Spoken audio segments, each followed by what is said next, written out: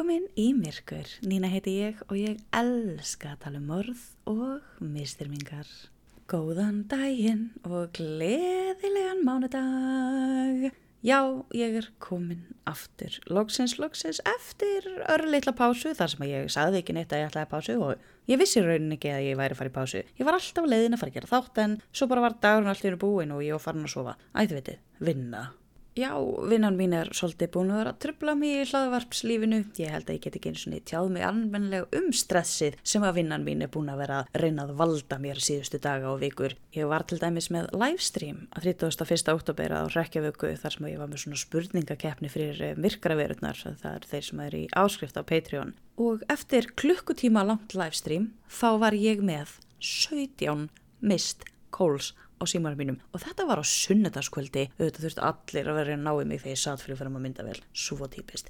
En oh my god, livestreamið, það var svo geggjað. Þetta var svona spurningakeppni og þeim að var að sjálfsögðu morð og misbyrmingar. Það voru smá tæknilegir örðuleikar að sjálfsögðu að því að við erum að tala að ég var með þetta, en þetta hófst allt á endanum og úr varð ándjóks æsispennandi keppni sem að endaði í 2 bráðabönnum 1., 2.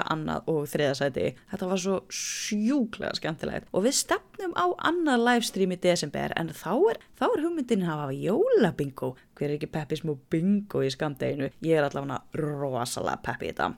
Spurningaleikurinn var bara fyrir myrkraverurnar, þær sem eru í áskrift og ég hugsa að verði aftur þannig í bingónu en ég ætla bara svona að sjá til. Kannski hef ég þetta bara fyrir opið alla eða eitthvað, hver veit.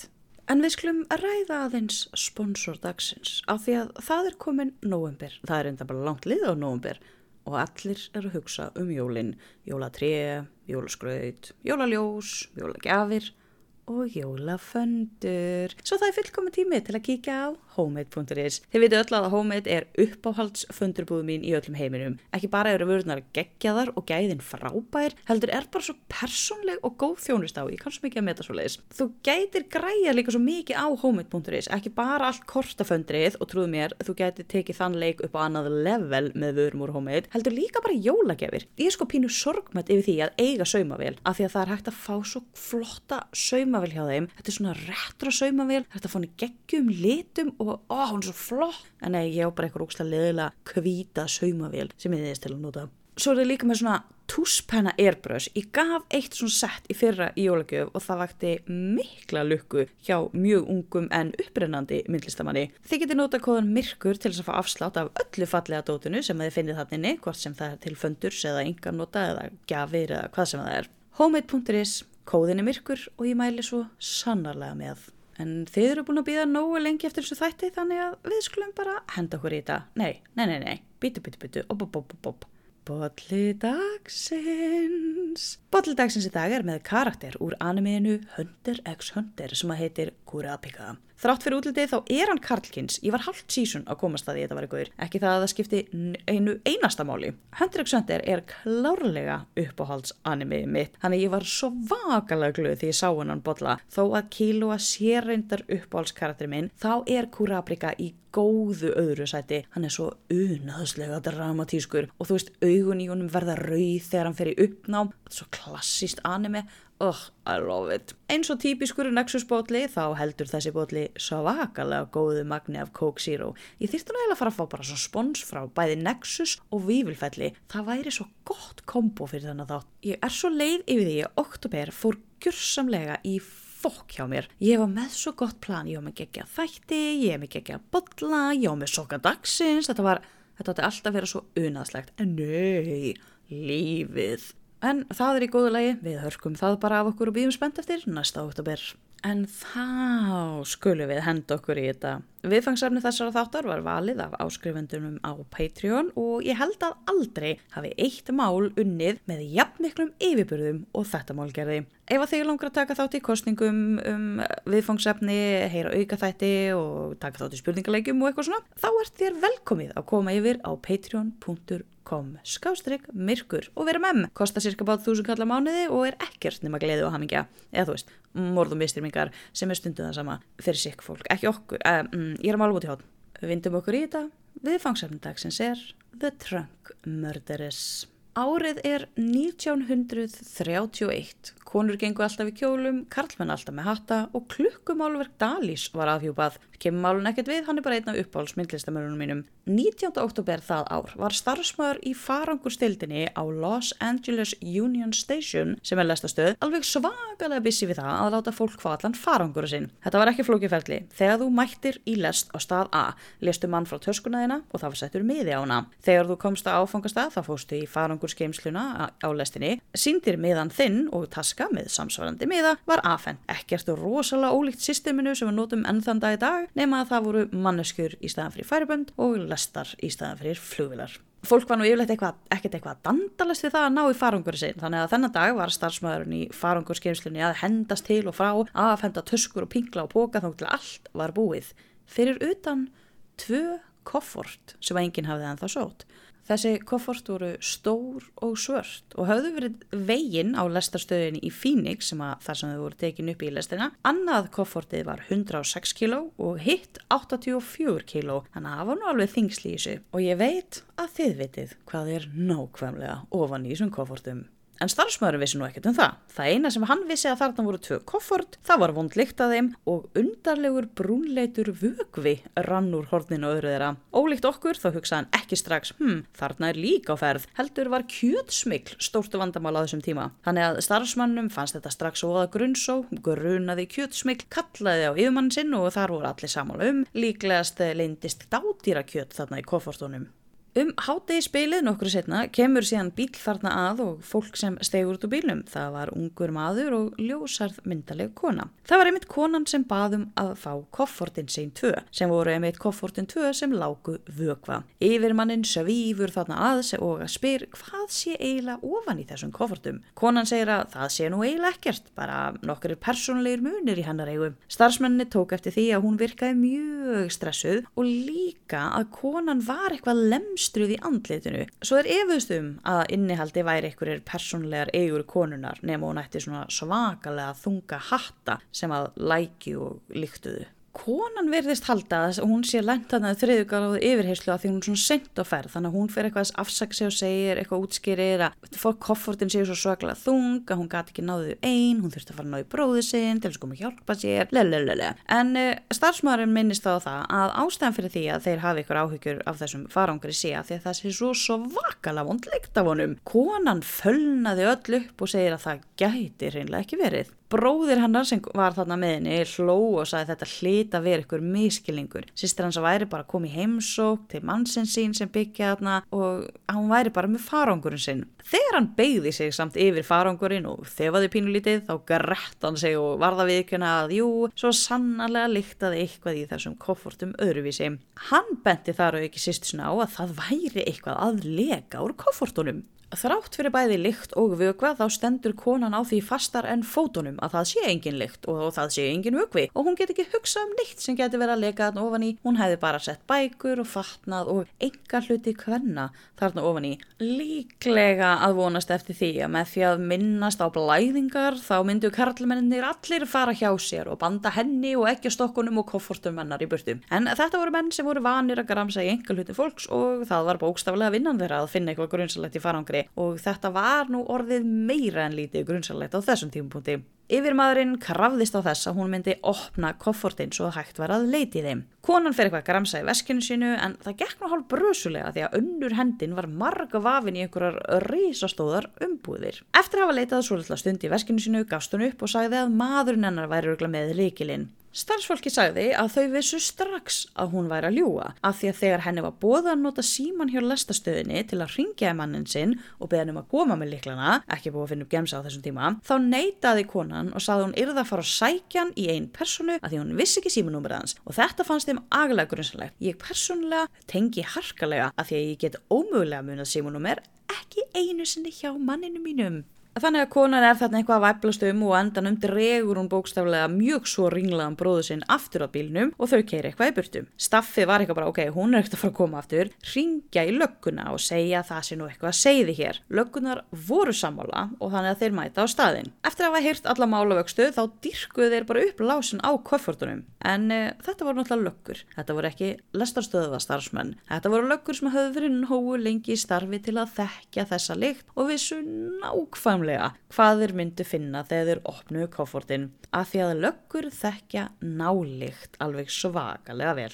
Þegar þeir lyftu lokinu á öðru koffortinu þá virtist í fyrstu að kofforti væri bara fullt af tuskum, en þegar að ein löggan lyfti einni tuskunni blasti við honum rotnandi kvenmannsandlit sem starði tómlega á hann tilbaka. Ég persónulega hefði öskrað, skellt lokinu aftur og aldrei gleymt þessu þrátt fyrir að reyna að drekja því í Breezer Pineapple. Þessar löggur, neini, þetta voru alvanir menn, þeir lokuðu bara koffortinu og opnuðu hitt. Í stærra koffortinu var kona sem hafði verið tróðið í koffortið á samt tuskum, brefum og einhverju alls konar drasli, þannig hún væri ekki eitthvað að skrölda þarna inn í. En í litla eða minna koffortinu var yngri kona sem hafði verið skotin áður en hún var skorin í nokkra parta og raðað síðan ofan í koffortið. Það vantaði reyndar part af fótleggjónum ofan í koffortið en að öðru leyti þá var hún öll þarna ofan í. Báðar konurnar höfðu verið dánar í 2 daga og höfðu báðar verið skotnar og voru dánar áður en þeim var tróðið ofan í þessar mjög svo óvirðulegu líkistur.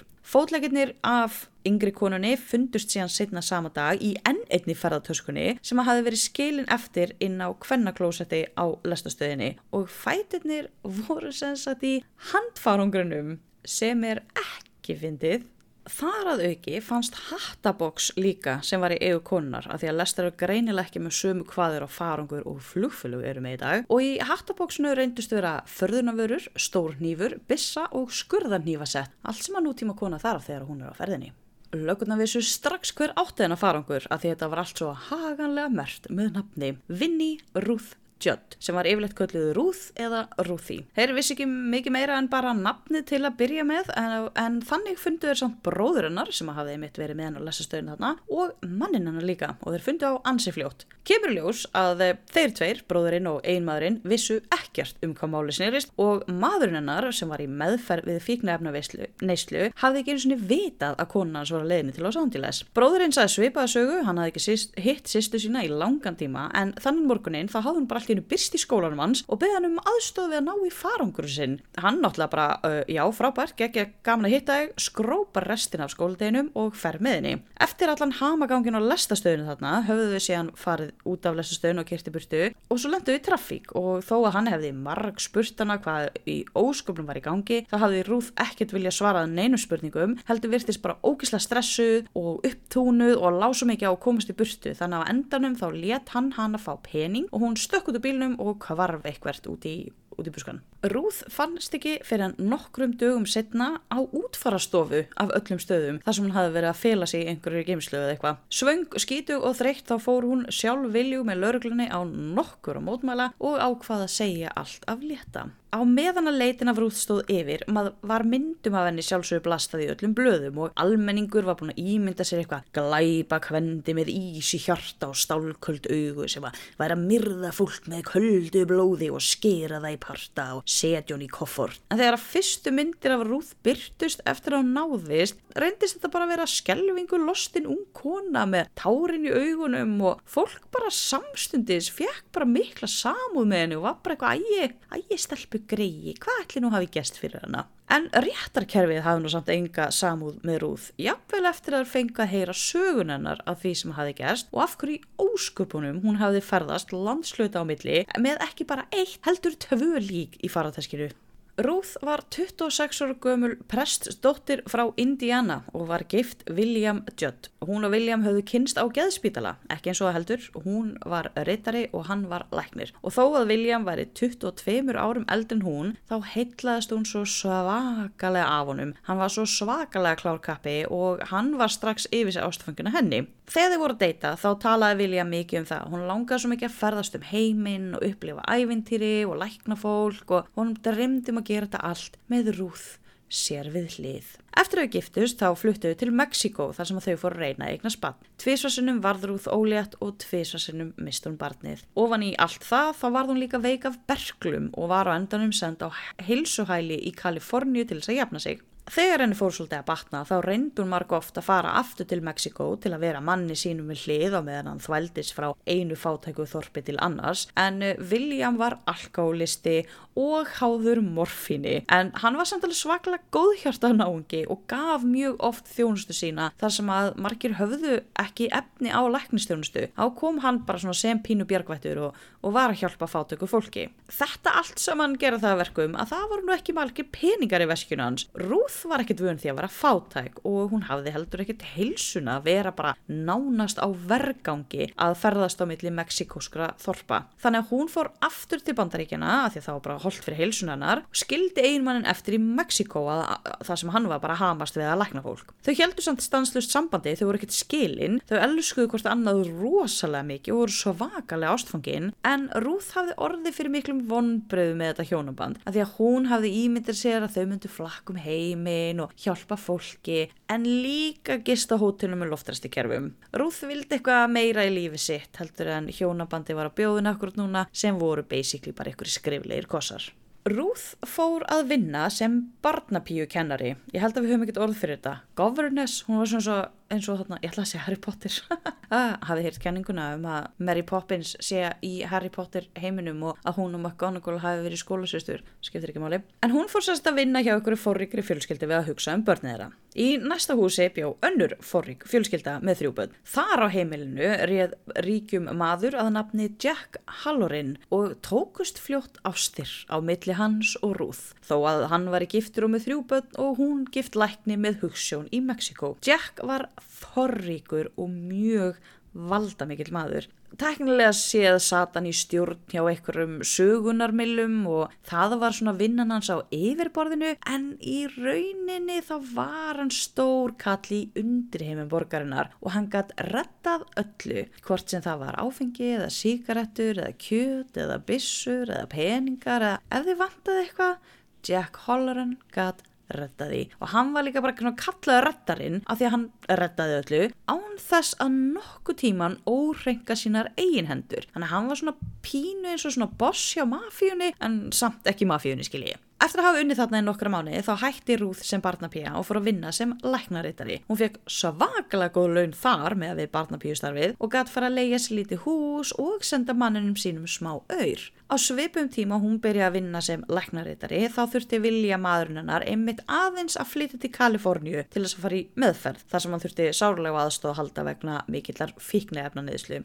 Ruth kynnist þarna á heilsugæslustöðinni sem hún var að vinna á Agnesi Annie Leroy og Hedvig Samuelsson. Það sönnun á því að þetta sé gamalt mál að því ég held að ég hafi aldrei heyrt nafnið Hedvig án þess að sé verið að ræða Harry Potter. Af einhverjum ástæðum var nú samt kölluð Sam eða Sammy en ekki Hedvig og nafnaperran í mér berjálaður. Agnes var 33 ára og Sam 24 ára og þær voru bestu vinkonur í algeiminum. Þær höfðu kynnst í Alaska þar sem þau voru eitthvað báðar að vinna og náð svona líka vel saman að þegar Sam veiktist af berklum þá flutti Agnes með henni til Arizona til þess að fá lækningu af því að á þessum tíma þá var Arizona bestir í því að lækna berkla. Það var einmitt ástæðan fyrir því að Ruth bjóð hana líka. Þær áttu fáa sem enga aðra að og bara myndu svona eigin litlu fjölskyldu einingu og Agnes sáum að vera útivinnandi á meðan að Sam, af því að hún var svolítið svona heilsuveil, sáum að bara gera og græja heimilið og þetta var bara allt eintunglið og hamingja.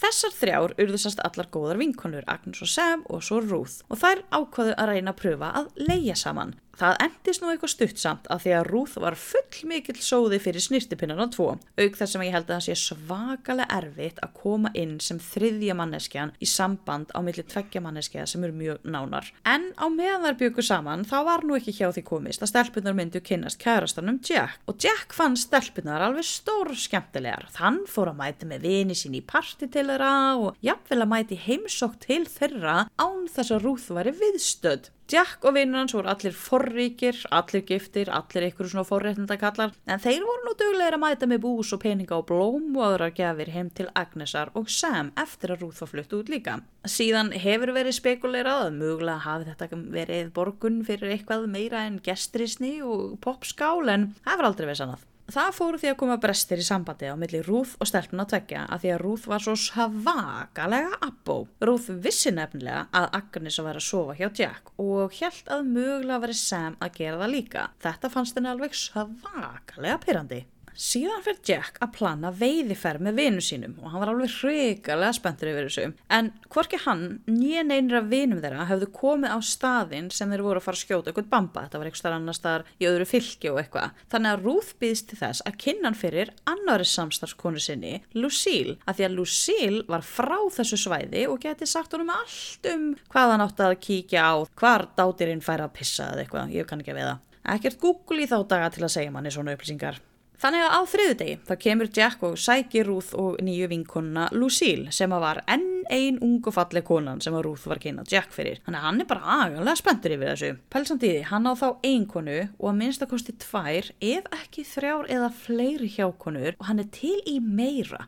Hvusla stamínu hefur maðurinn, eða kannski bara standpínu. Á leiðinni heim til Ruth það ákveður Jack samt að koma við heima hjá Agnes og Sam að því að einhverjir vinir hans voru þar í heimsókn og hann langaði að fara að heilsa upp á þá. Þau fóru síðan bara öll 3 til stelpnanna og enduðu síðan bara að vera þar í pínu partí, allir áttu gott kvöld saman, allir orðinni vinir aftur, allt yndislegt. Kvöldi eftir þetta átti Jack síðan að koma til Ruth í kvöldmat og Ruth satt og beið með matinn á borðinu en áttaði sig síðan loksins á því að Jack myndi ekki koma. Þetta var ekki í fyrsta skiptið sem að þetta gerðist enda maðurinn með alveg jafn mikinn tíma og við í sólhringnum en hann hafði meira en flestir aðra að gera eða hann hafði fleiri til þess að gera, kannski frekar. En fyrst að hún og stelpuna voru aftur orðna svona svaka góða vinkonur þá ákveður hún að smetla sig bara heimsóti þeirra. Það var líka bridgekvöld hjá þeim þannig að hún vissi að það væru vakandi. Gömlu dagarnir voru villtir maður. Fólk var bara að spila bridge í hverju viku, bara alltaf á 50 dögum þá bara bridge, segi ég, sem spila Dungeons & Dragons í næstu hverju viku.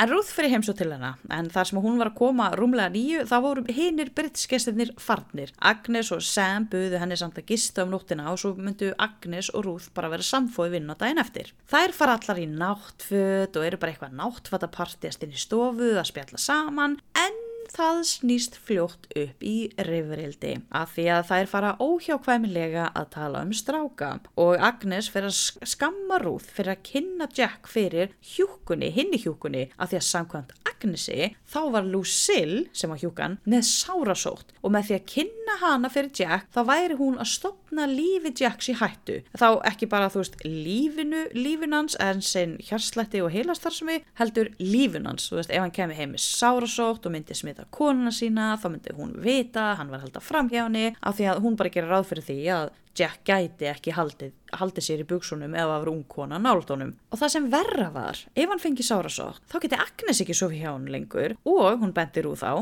Ruth geti ekki heldur.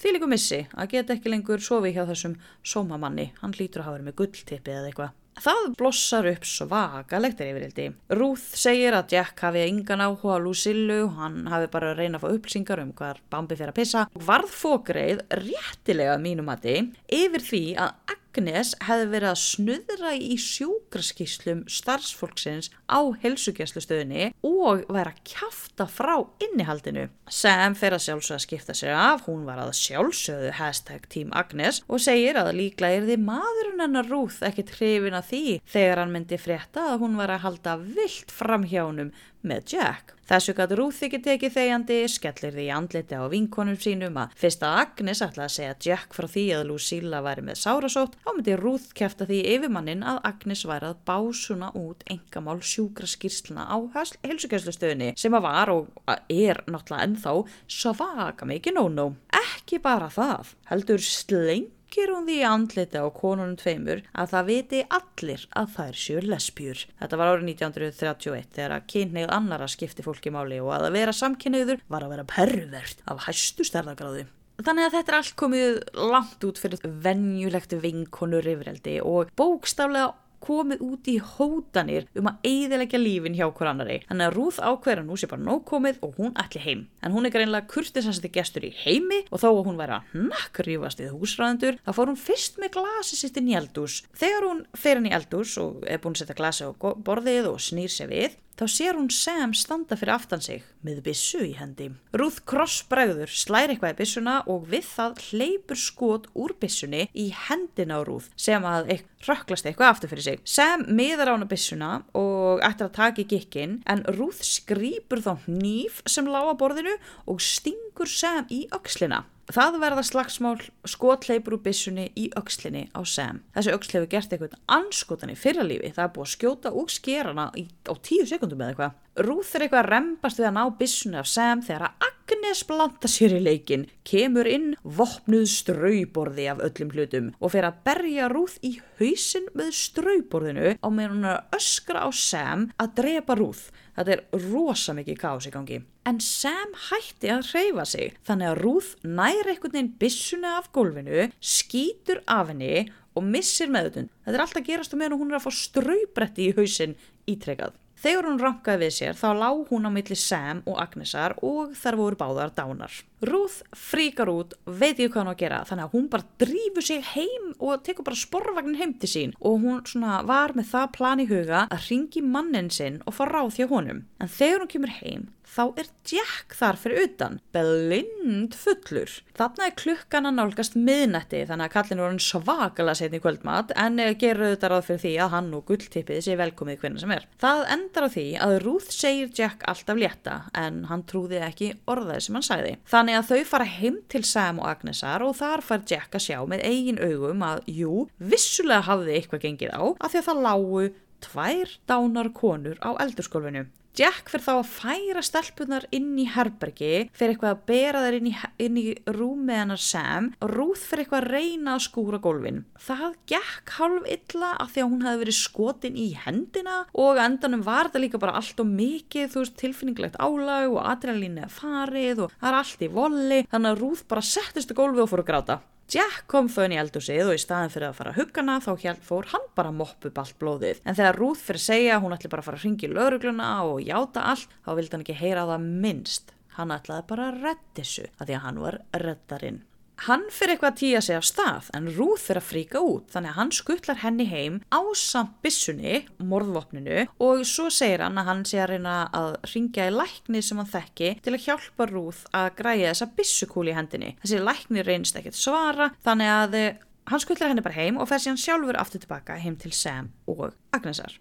Þannig að Ruth satt bara ein heima á sér og hugsaði hvað í ósköpunum Jack væri að bardúsa akkurat þessa sekúnduna. Þegar að morgnaði þá hringdi hún í vinnuna og sagðist vera veik en heilsugæslan var bara eitthvað nafa, þú verður að mæta. Einhvern veginn dröslar hún sér á stað með risa sára umbúður á hendinni og næra þrauka vinnudaginn en þá með byssukúluna í byssukúlan fór ekki til gegn. Miðjan daginn þá hringir Jack síðan í hana og segir henni að hún þurfa að koma heim til stelpnanna eftir vinnu sem hún síðan gerir. Það fyrsta sem hún sá þegar hún labbaði inn voru 2 risastórar ferðatöskur og hún vissi strax hvað var í þessum ferðatöskum. Jack viðurkenndi síðan að hann hefði náð að tróða Agnes í stóra koffertið en hefði þurft að gera smá aðgerð á Sam til þess að pakka henni niður. Jack segir við Ruth að það sé allt of áhættusamt að losa sig við líkin í nágrenninu. Löggurnar höfðu þann leiða ávana að vera eitthvað að snuðra þar sem þeim hafði ekki verið boðið og myndu pottþétt rekast einhvern veginn á töskurnar. Ef að töskurnar myndu finnast, þá myndu líkin finnast og ef að líkin myndu finnast, þá eru strax borin kenslaðir af því að þær bjuggu þarna í næstu borg. Og þar sem að Ruth var besta vinkona þeirra, þá myndi hún liggja strax undir grunn. Ég meina, maðurinn var umkringdur eyðimörk á alla bóa, en menn með gulltippi geta nú ekkert vera möndleik og með skóplur.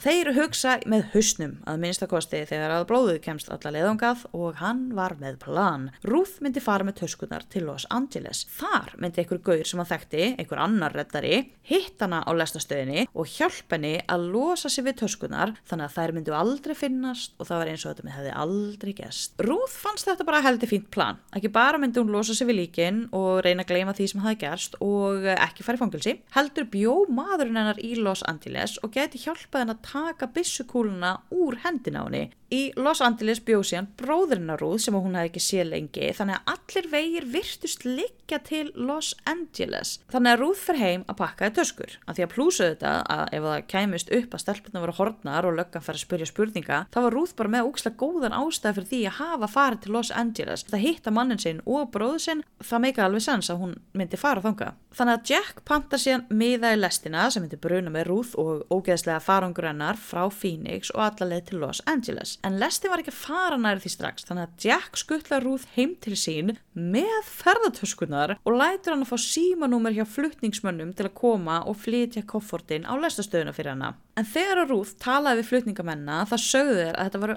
allt of stóra ferðatösku fyrir þá og ráðlöðu henni að skipta þessu niður í smærri töskur þannig að við tók frekar ógeðsleg nótt hjá Ruth þar sem hún þurfti að færa líkin og bútana í sín eigin koffort og hattatöskur og hún náði ekki að klára þetta fyrir en bara rétt ára nátt að fara á stöðuna til þess að geta náðu lestinni. Einhvern veginn kemst hún úr klakklaust á lestastöðuna og farangrinum hent þarna í rýmið í með öllum hinum töskunum. Í afgreiðslunni beið hennar miði sem að Jack hafði keypt og skili eftirhandinni bara í miðasölunni og svo tók bara við 12 tíma mjög óspennandi ferðalag til Los Angeles og þar ætlaði hún og aldeilis að byrja nýtt líf og reyna að gleyma því að hún hefði myrt 2 manneskjur. En þegar hún loksins lenti í Los Angeles, það var engin tengiliður. Það var engin nýr reddari á vegum Jack sem að tóka á mótinni, alveg sama hvað hún beið. Þegar hún reyndi að ná í Jack, þegar hún reyndi að hringja heim til hans, þá var henni sagt að hann væri farin í veiðiferðina sem að hann var búin að vera að plana og hann kem ekki heim fyrir eftir einhverja daga.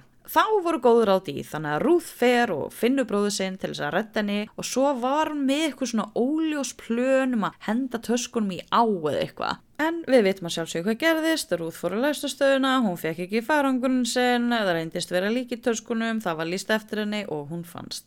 Strax eftir að hún fannst þá farið með hana á sjúkrahús þar sem hún þurfti að fara bara strax í aðgerð vegna þess að hún var ennþá með kúluna í hendinni og það var bara korter í að höndin myndi rotna af henni. Ruth var líka með marbletti og skrámur og kúlur á höfðinu sem að pössuðu allar fullkomlega við frásögnin hennar. Læknirinn sem skoða hana sagði að Ruth hefði greinilega barist fyrir lífi sínu og tók myndir af öllum 147 áverkunum sem hann fann á henni en einhvern veginn gufuðu allar skýrslur og allar myndir læknisins úr lögregluskýrslunni. Kannski var það því að löggurnar voru vissar það að Ruth hefði myrt vinkonu sínar í köldu blóði, skíðan skotið sjálfa sig í hendina til þess að láta eins og sagan sem hann hefði búið til væri sönn og þeir voru að reyna að láta öll sönnugögnin passa við það sem að þeir héldu að hefði gerst. Þegar leiði síðan að réttarhöldum þá fóru saksóknar að koma fram með fullt af gögnum sem að þeir höfðu fengið héðan og þaðan og mikið frá sjálfsögðu frá löggunum.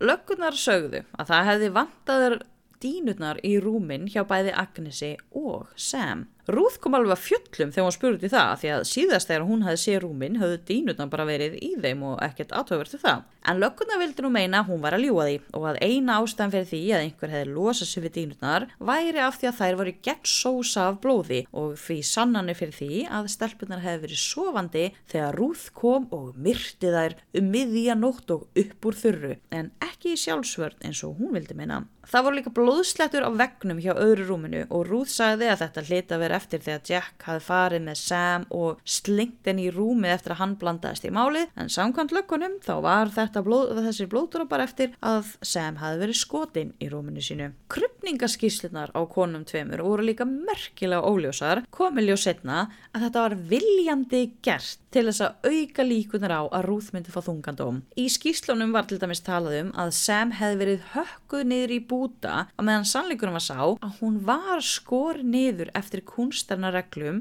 af einhverjum sem hafði mikla reynslu og þekkingu á líffræði. Það var engin amatör með kúlu í höndinni sem var að gera þetta. Það fannst líka bréf frá Sam til systur sinnar sem hún hafði skrifað daginn sem hún dó og aldrei komist í það að senda. Það var lekið bút úr bréfinu til fjölmiðla þar sem að Sam hafði skrifað að þær Agnesar væri svo hamingjusamar, að Ruth væri flutt frá þeim og þær hefðu alltaf verið að rífast og að Ruth væri bara svakalega mikil tussa á tík og hundleðileg. Kemur síðan seinna í ljós að þó að þetta bréf hafi vissulega fundist, það stóð sko allt annað í bréfinu heldur en þessi fjölmiðlar fengu að vita. Í alvöru bréfinu stóð að Sam og Agnes væru hamingjusamar og síðan stóð annar staðar að þeim þætti ofsalega vænt Ruth en þær hefði ekki passað saman sem meðleigendur. Það er mjög stórt bil á milli pössum ekki alveg saman að vera með þá vinkonur og yfir í þessi tæfa glutið og við höfðum hana. Þannig að fréttamennir voru láttin fá einhvern uppskáldaðan texta til að birta í fjölmiðlum. Það var líka aðrar litlar vísbendingar sem rendu stóðum undir það sem Ruth sagði eins og til dæmis 5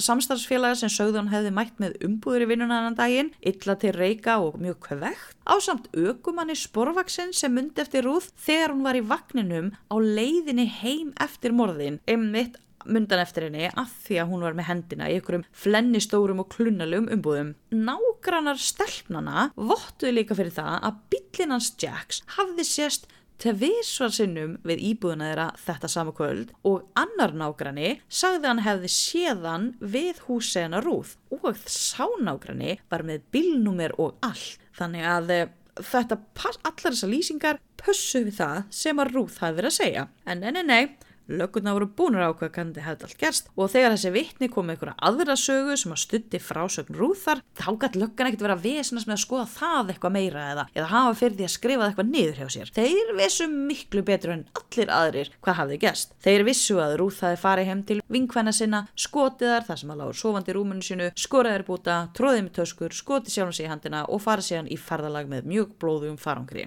Það að Ruth var með berkla og 50 kíló, mjög veikluleg og hefði aldrei getað gert allt sem þau sögðu hún hefði gert. Nei, þetta var óþarfa flækja og það átti ekkert að vera að koma með einhverja óþarfa flækjur og rökhugsun í þetta mál.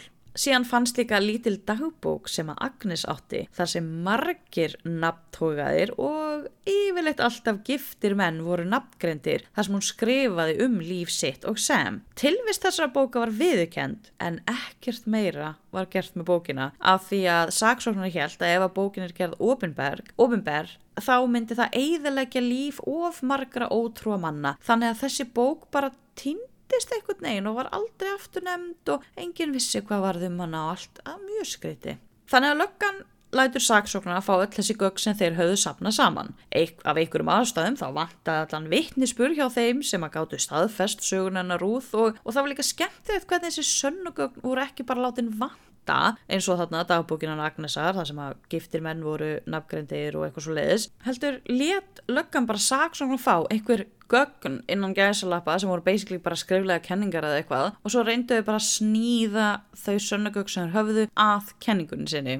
Also, fun fact, að meðan að nafn hans Jack hafði verið lekið til fjölmiðla og öll dagblöð landsins fóru hamförum að birta einhverja fréttir af honum, það vantaði allar upplýsingar í öll dagblöð í einni borg og það var Phoenix, þar sem að Jack var mjög valdamikill maður.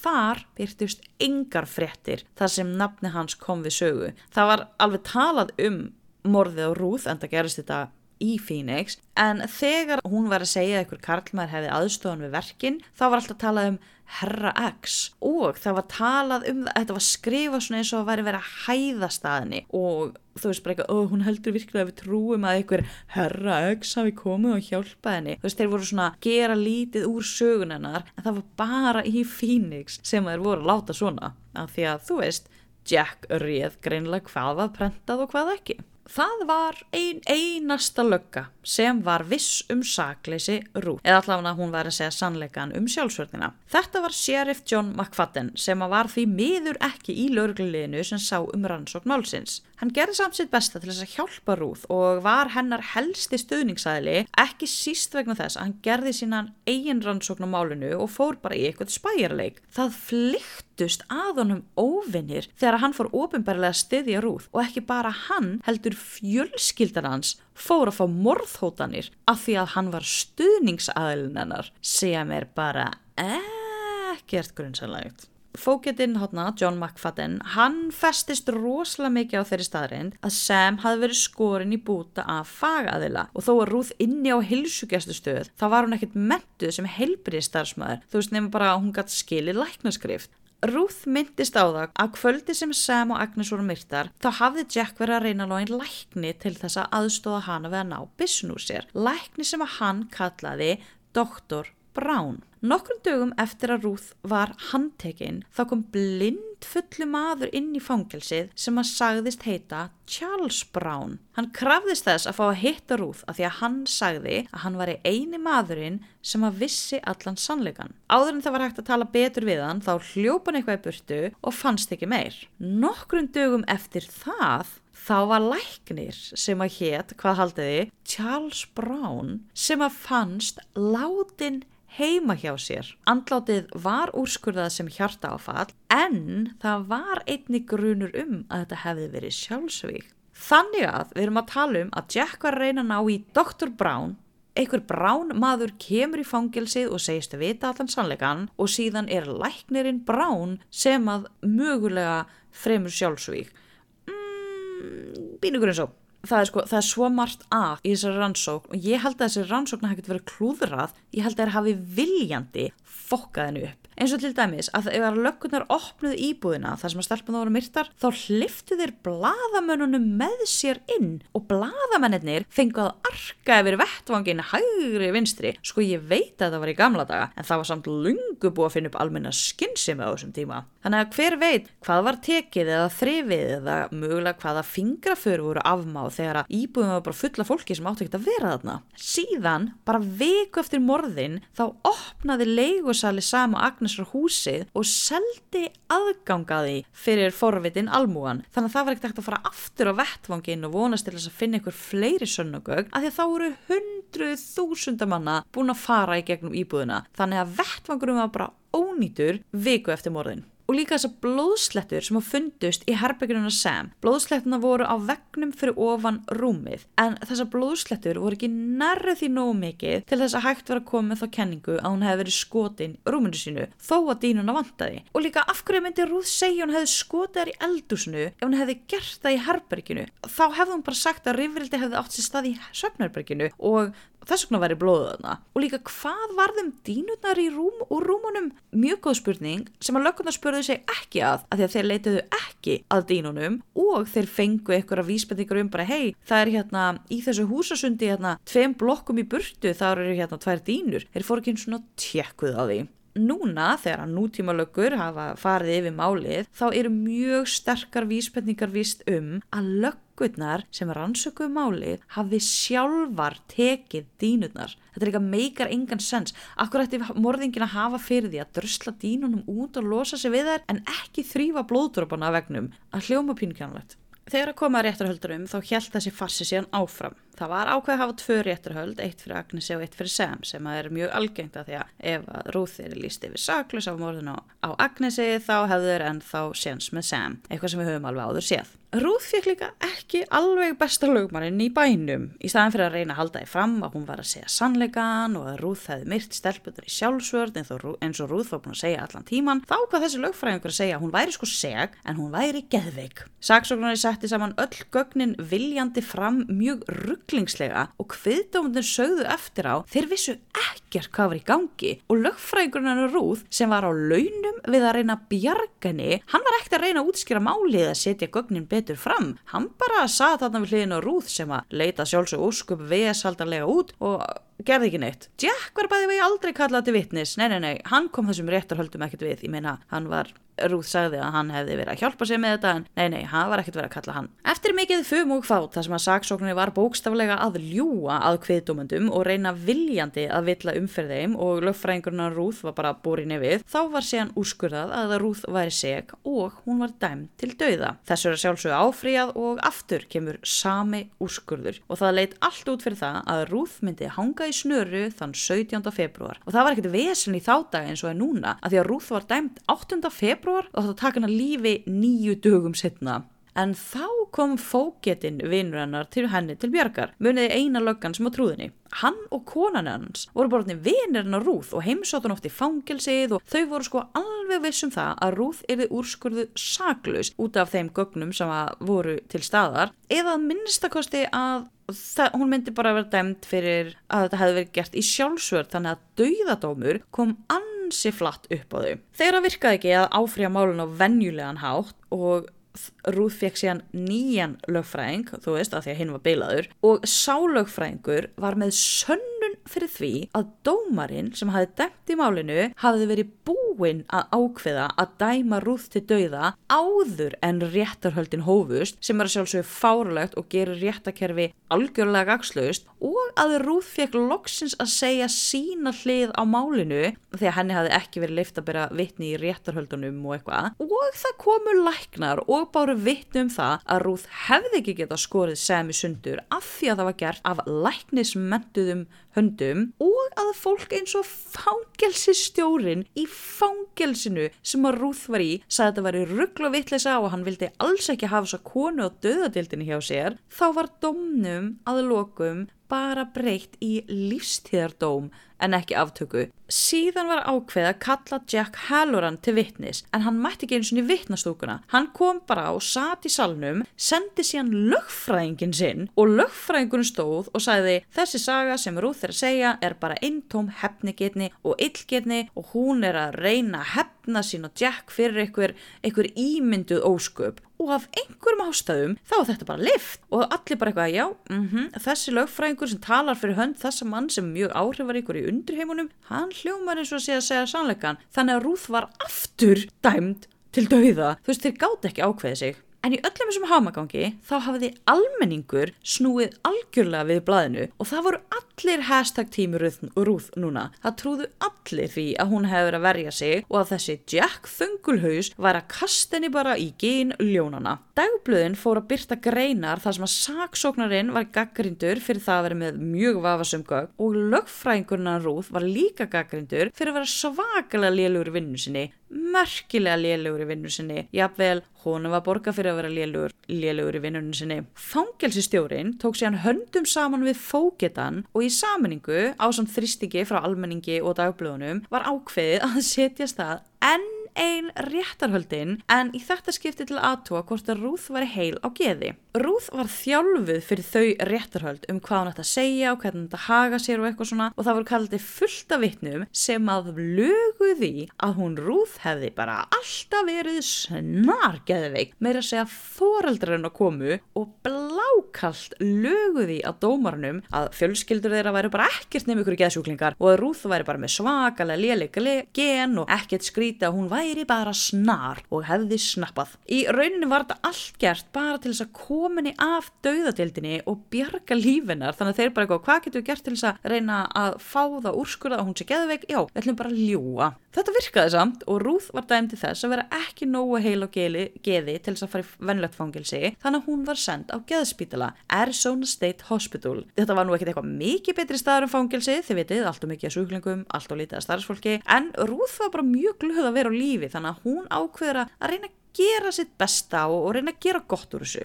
Það tók starfsfólkið ekki langan tíma að átta sig á því að það var akkurat ekkert að Ruth í geðinu og hún varð smám saman bara meira ein af starfsfólkinu nema það að hún mátti bara ekki fara heim úr vinnunni.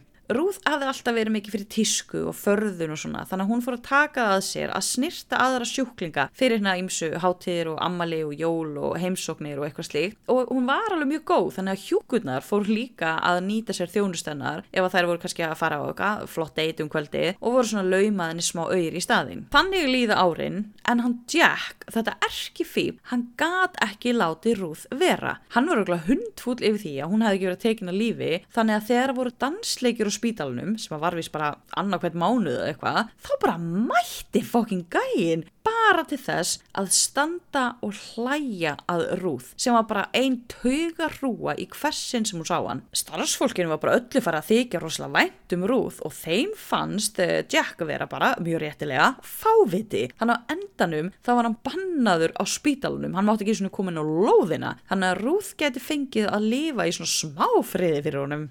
Ruth var á spítalunum frá 1933 til 1971 sem eru 38 ár. En hún Ruth sat ekki bara og lét sér leiðast þennan tíma. Nei, einhvern veginn með fram fullri dagskrá að einhverjum förðunargigum að tókst henni að verða rosa góð í því að flýja af spítalunum. Fyrsta skipti sem hún flúði var 1939, 6 árum eftir hún fór á spítalan. Hún slapp í 6 daga en kom að lokum bara sjálf tilbaka, þó maður fari aðeins í smá skreppitúr og fá sér smá ferskt loft. Síðan, bara 2 mánuðum setna, þá slapp hún aftur út og fór í strætóferð til næstu borgar og náðist ekki fyrir mörgum dögum setna. Hún fékk reyndar að kenna á því fyrir það uppátækja því að hún var sett í einangrun í 2 ár fyrir það, eða þú veist. Það var skrifað í skýrslun hennar að hún væri í einangrun. Hversu mikið var síðan farið eftir því erfitt að segja, en eins og ég segi, allt starfsfólkið varu vinir hennar. 1947 skrapp hún síðan lappitúr út fyrir veggi spítalans og kom síðan aftur 12 tímum setna. 4 árum eftir það skreppitúr aftur út í nokkra klukkutíma og sama ár slapp hún aftur í 2 daga. Síðan 8. október 1962 þá slapp hún út og hún fannst ekki fyrir en,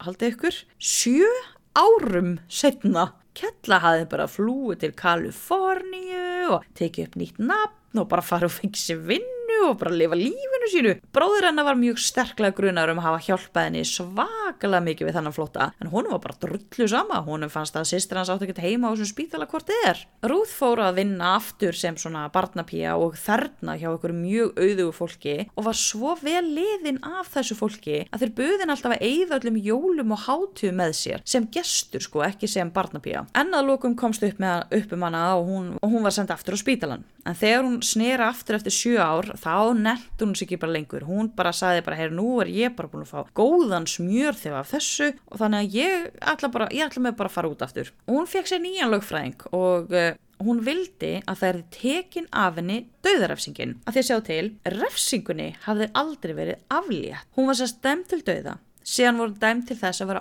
ósakhæf vegna geðsjúkdóma. Þannig að Ruth átti að fara á geðspítala og geðspítala átti að reyna að lækna hana.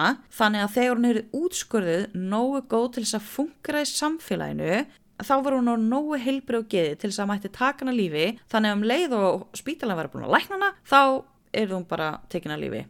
Hljómar alveg svaklega stúpid eða árum og áratugum í að lækna mannesku bara til þess að hengja hana. Það kannski þess vegna sem að læknarnir voru ekki að útskrifa hana þó að þeir vissu vel að það væri ekkert að henni. Nýju lögfræðingurinn hennar fekk þetta í gegn, en hann lét nú ekki þar við sitja. Þetta var ungur og nýútskrifaði lögfræðingur með háleita drauma og hann var ekki ennþá búið að berja úr honum vonina að hann gæti verið í þessu starfi til að hjálpa fólki. Þannig að þegar hann hafði fengið þess dauðarefsingu aflétt, þá fór hann bara í það að reyna að koma henni af spítalanum. Það reyndist ekki erfitt af því að allir á spítalanum báru vitni það að Ruth væri bara sóma kona. Ásamt fólkinu, þessu ríka fólki sem hún var að vinna hjá í þessu 7 ár, þau sögðu öll að hún var í gull af konu og bara fullt af fólki sem hafði kynnst henni og hitt hana og meðan hún var að flótta, sagði hún væri bara einstök og góðhjörtuð og ætti ekkert heima þarna. Það var nú ekki hægt að halda mannesku með svona góða ferilskrá inn í fangelsi, þannig að lokum var ákveðið að Ruth væri bara heil á geði og 21. desember 1971 var Ruth frjáls ferða sinna. Hversu geggju jólagjöf samt? Ruth var 26 ára þegar hún var handtekinn og 66 ára þegar hún slapp loksins út. Ruth flutti bara lítinn kofa, ættleiti hund sem hún kallaði Skíter. Hún bara lifði í lukku en ekki í krukku til 23. október 1988 þegar hún lést í svefni orðin 93 ára gömul og hún dó nákvæmlega 67 árum eftir hún var handtekinn upp á dag.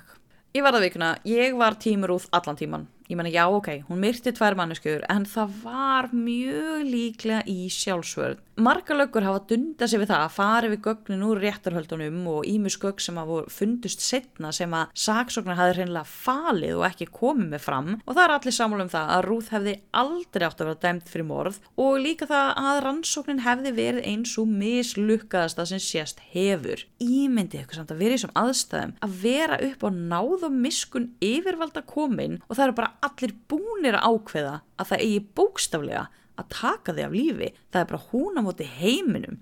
Það hlýtur að vera skelfilegt. En Ruth var svo heppin að hafa hauka í horni og þá sérstaklega fógetan. Og þessi fógeti, hann eyðilaði ferilinn sinn með því að hjálpa henni og hann bara litinn hornauga í vinnunni og hélt áfram fá morðhótanir og endaði með því að hann hætti bara. En hann sagði sjálfur að ef hann þyrfti að gera þetta allt aftur, þá myndi hann allan daginn frekar hjálpa saklausri mannesku að lifa frekar en að stefna einhvern frama í lögreglunni. Og Ruth virðist vera eitthvað bara svakalega góðhjörtu manneskja og hún vildi engum skulda neitt. Eins og þarna fyrst þegar hún slapp hann í 7 ár, ég er ekki ennþá jafnum á þessu, þá var prestur sem að skauti yfir hann á skjólhúsi í nokkra mánuði. Presturinn vissi sko vel hver hún var, honum bara fannst hún vera góð kona sem hafði miklu mótlæti og þurfti á hjálp að halda. Einhver svaka góðu prestur greinlega. Herðu, allur söfnuðurinn elskaði hana. Fólk var svona gaukað henni mat og pening og eitthvað svona og í staðinn þá mætti hún heim til fólks og þreif húsin þeirra, þvoði þvottin þeirra, passaði börnin, bara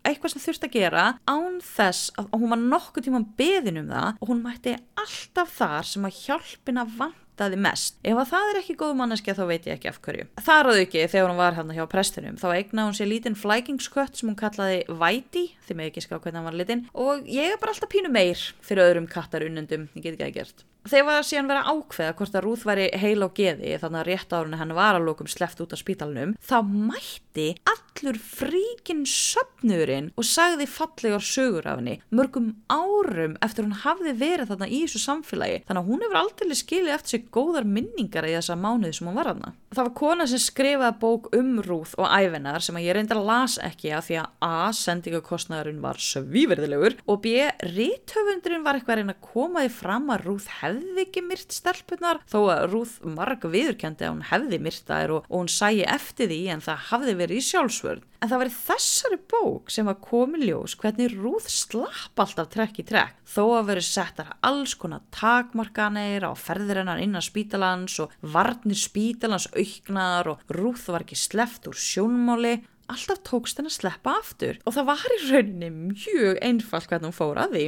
Munið allt staffið var vinir hennar. Já, þau rétt henni bara lykil að hinum á þessum útgönguleiðum. Hún þurfti ekki svona að hafa fyrir því að sleppa, hún bókstaflega labba út um dyrnar. Jack féll pínlítið í gleymsku og það er lítið vita hvað svona varð hann, annað en hann var látinn fara úr vinnunni en hann var alveg nóg ríkur til þess að hann tók örugglega bara ekkert eftir því. Það er alveg kenningar að hann hafi myrt stelpunar og múta sig úr vesinu og klíntu öllu og Ruth og eitthvað því að hann náttúrulega ekki kallaði reddarinn út af engu og Ruth hafi alltaf haldið sig við þessa sögu, hann hafi kannski sagt heinin þú takaði sökina og ég bjóð að borga geggjaða lögfræðinga sem ég eftir að bjarga þér og eitthvað og hún hafi haldið í þessa sögu út af einhverju undarlegði tryggð við hann, ég veit það ekki. En Jack á að hafa sagt í gleðskap fullum af fólki sem segist hafa heyrt hann segja þetta, að ef maður þekkir rétta fólkið þá manni allir vegir færir og hann þekkti svo sannarlega rétta fólkið. Sjáðu bara Ruth, sagði hann. Lokuðin á hæli fyrir eitthvað sem að ég gerði og sá hann að hafa hlegið eftir að hafa sagt þetta af því að hann er lítill ógeðskall. En eftir allt vesinu með Ruth þá fjall hann svolítið niður virðingastegan í undirheimunum og hann dó síðan 1939, 8 árum eftir allt þetta fíaskó. Þannig að já, þetta var málið hennar Ruth Judd, The Trunk Murderess. Kannski var hún fórnarlamb örlagana, kannski var hún kæn og slæg og átti auðvelt með að hylla fólk og myrti í alvörunni stelpunar með köldu blóði. En ég held hið fyrra, útiloka svo sem ekki til seinna. Alltaf gaman að gramsa í svona gömlum málum en oh my lord, réttar kerfið maður. Þau reyndu svo trafka á henni.